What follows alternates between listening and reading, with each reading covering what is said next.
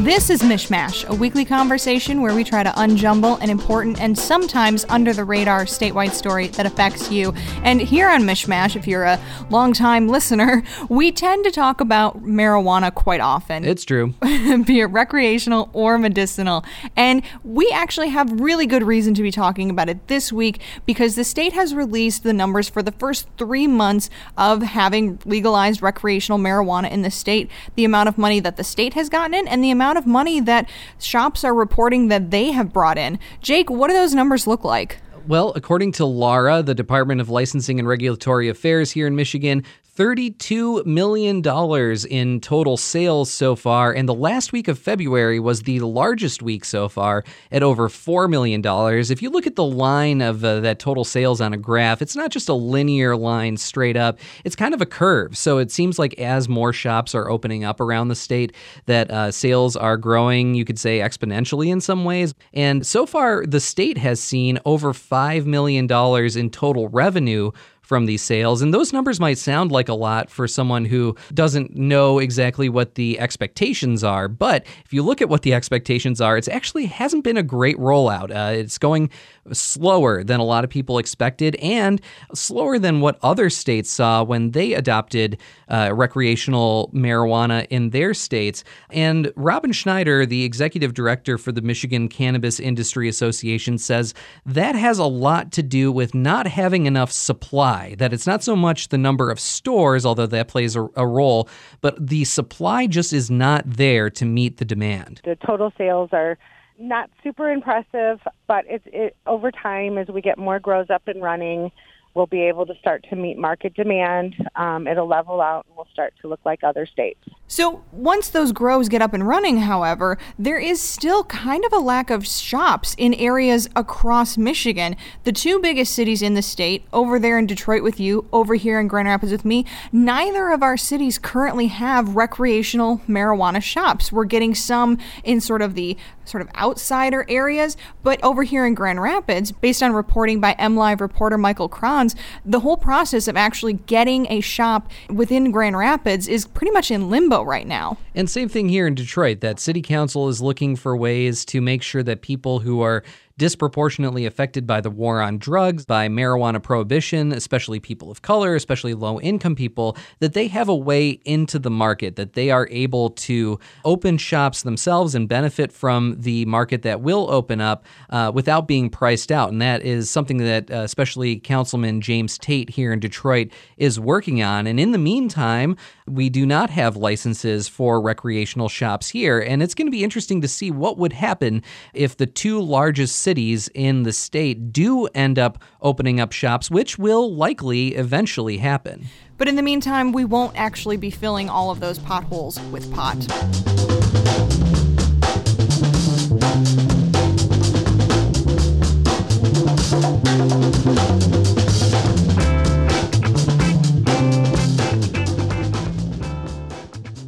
Jake, as you mentioned earlier, you spoke with Robin Schneider of the Michigan Cannabis Association. That's right, and we talked a lot about why the sales are what they are, what sort of barriers they've been facing regulatory-wise, and where things go in the future, and it was a great conversation. So here's my conversation with Robin Schneider. You know, I think that we're behind what the rollouts in other states have looked like. And that goes back to the fact that we did not have enough grows up and running in order to supply the market. Typically, we've seen other states, example, Ohio, they issued the grow licenses first for their medical program, and then once those grows were up and running, they licensed the retail establishments. And here in Michigan, the state decided to license everybody at the same time. And they actually also decided to allow us to start recreational sales with our very limited supply of medical inventory. And so that's not an ideal rollout for a adult use program, and it's certainly not the norm. So as an industry, we are just working to increase production as quickly as we can.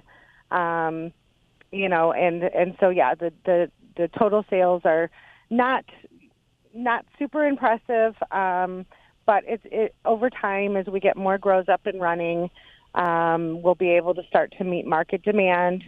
It'll level out and we'll start to look like other states. Yeah, just to put that into some context, I mean, the number of $32 million over 3 months to a layman might seem like a big number, but if you talk about even just the total revenue that some people were talking about with this for the state, we were talking in the 9 figures as a possibility for cannabis sales if they were, once it was legalized. This is nowhere close to that at this point, but as you said, we're pretty early on here. Yeah, and Illinois, there's another piece to this. When Illinois got up and running, they pretty much launched their rec program statewide. In Michigan, we have a local opt-in law, and that's something that we had for our medical program. It's something that we have for our recreational program, and unfortunately, the municipalities have been slow to get on board. And so that is the other piece to the puzzle as to why our revenue is not, the greatest compared to other states. But I would encourage local municipalities to, move along with their ordinances, and that's really the key. We have medical grows all across the state that could easily add on to their facilities and move forward with growing recreational plants as well. But they're waiting and fighting with their local municipalities to opt into rec. And unfortunately, that is slowing this whole state down as far as supply, as we're waiting for those municipalities to opt in. And so, we're really focused on working with our members, and often our staff goes to local council meetings. We are happy to, weigh in on ordinances, give local communities advice. We do it all the time. But I think that every municipality needs to look at how did their voters vote on this? What percentage voted that they wanted recreational marijuana, and, carry out the will of their voters and remember that they're missing out on that tax revenue themselves if they don't move forward with letting those facilities also grow recreational cannabis. So I think right now for us, our main focus is the municipalities that have those medical grows in them and making sure that they're moving forward with a rec ordinance. And that's the key to supplying the retail across the state. The other issue we're having is that our cannabis in Michigan is one of the highest price in the country per ounce. And that, again, is because of the lack of supply in the regulated market and the fact that we launched our rec sales without building the infrastructure, having the rec grows up and running and licensed first. Over time, as more municipalities are opting in and those grows are able to start growing recreationally, the price per pound will come down wholesale, and it'll begin to reflect at the retail level, and that will bring more consumers out of the illicit market and into the regulated market, where they'll be able to be assured that they're getting products at a fair price, but also, that they're safe and clean and tested, by state licensed labs as well. And that's really important. You've got 2 of the biggest cities in the state that still haven't opened up to recreational sales. I'm curious if you have expectations for what would happen if those 2 cities just by themselves would open up. It seems like that would be a pretty big boost to the market.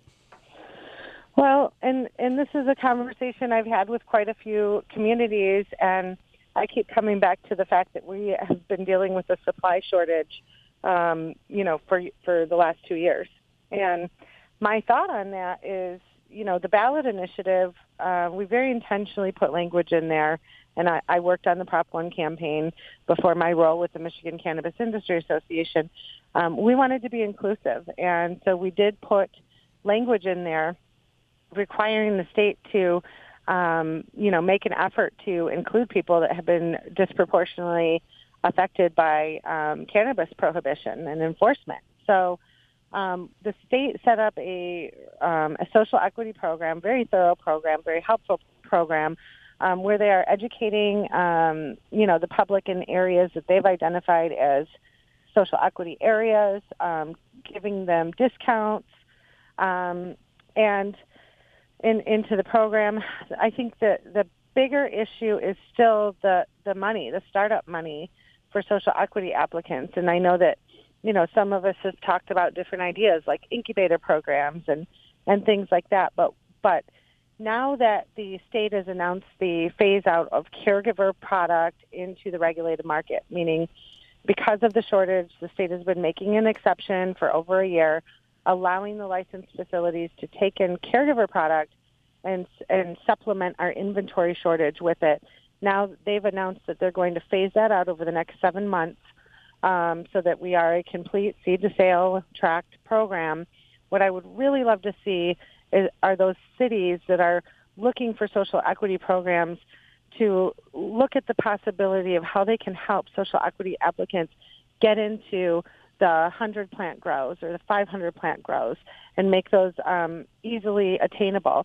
And the first step to that is not using exclusionary zoning practices. So as we've seen in some of these cities, they make the zoning so strenuous that the price of real estate in the areas that allow, the few areas that allow it, skyrockets. So only people that are very well financed can even afford the properties to begin with. So we need to be careful with zoning that we are not, unintentionally zoning out the social equity applicants from being able to obtain the real estate. And so that's one thing. But we could also foster a scenario where the social equity applicants could get into those 100-plant grow licenses at a reasonable cost. They have a very low assessment fee. And so I'm thinking, I'm hopeful that will, also help the inventory shortage in the process. You've also faced some regulatory changes recently, specifically the state saying that they'll no longer allow caregivers to sell to stores, and this is months down the road. They're giving you some advance notice of this, but talk about the effect of that. Well, I think it's important to go back to, through history of our 2008 ballot initiative that legalized medical marijuana. And that initiative did not allow for licensed businesses. It allowed for caregivers to grow medical marijuana for their 5 registered qualifying patients. And so anything outside of that relationship technically was ruled illegal by the Supreme Court already. And so I think that this doesn't come to a surprise to us because the MMFLA, which governs our medical licensing program, and MRTMA, which is our legalization program that the voters just voted on last year, I think that the law is very clear that the product that is grown in Michigan has to be licensed and tracked from seed to sale and regulated by the state. And so while we're concerned about supply issues and we're certainly concerned about price fluctuations, I don't think it's really a surprise to any of us because the state has always been clear to us that the caregiver product allowing us to supplement with that was a very, very temporary thing. So I think some of us are just glad that they did it because we wouldn't have had any product all this time. We'd still be waiting for the grows to come online. But I think as we're moving forward, it's just it's important to continue to have the caregiver program because the caregivers, they can work directly with those patients. It might be their loved ones, someone they care about, a husband, a wife who's sick. They need to be able to grow their medicine for them at home at an affordable or next to nothing cost and provide that to their loved ones. And so as an association, I know we intend to continue to support that caregiver program because it's better for patients.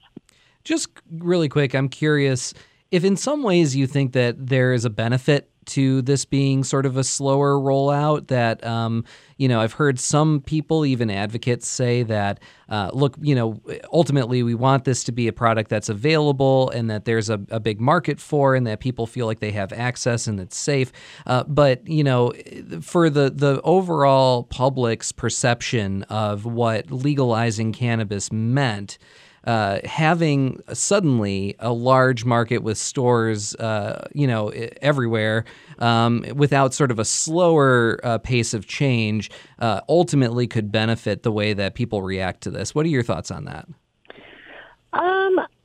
I don't really see it that way, but, I from the Lansing area. And 3 years ago, we had 95 retail locations in the city of Right. Lansing that were completely unregulated. And, it was same thing with Detroit. I think there were close to 200. And it really wasn't a big deal. Some people thought it was too many, but in general, it didn't make our communities less safe. And so I would say that, if anything, from my perspective, we have way less access to cannabis today than we did 3 years ago. But that's normal when you take an unregulated program and then require licensing, because only the people that qualify get the licenses, and then require testing because a lot of that product is now getting destroyed. And so I think that it almost kind of reset, and it's almost like starting over, with all the rules and regulations. And while it's frustrating, to deal with, the campaign was regulate marijuana like alcohol. And so, you can still have your home brewing, or home growing. And if you want to go sell alcohol or make alcohol for sale, you have to go get a license. But, at the end of alcohol prohibition, same thing. Communities opted in a little bit at a time. In fact, just a few years back, I remember we still had, I think it was Zealand, was still opted out, I recall, for alcohol sales. And, I remember thinking how silly that was. And so, I think Michigan, it's similar, that some communities don't want it for retail. But as far as the growth of it and, the growth facilities, they're really important because that's where we're going to get our inventory statewide. And that's why we're really focused on moving the grows along right now. Sure.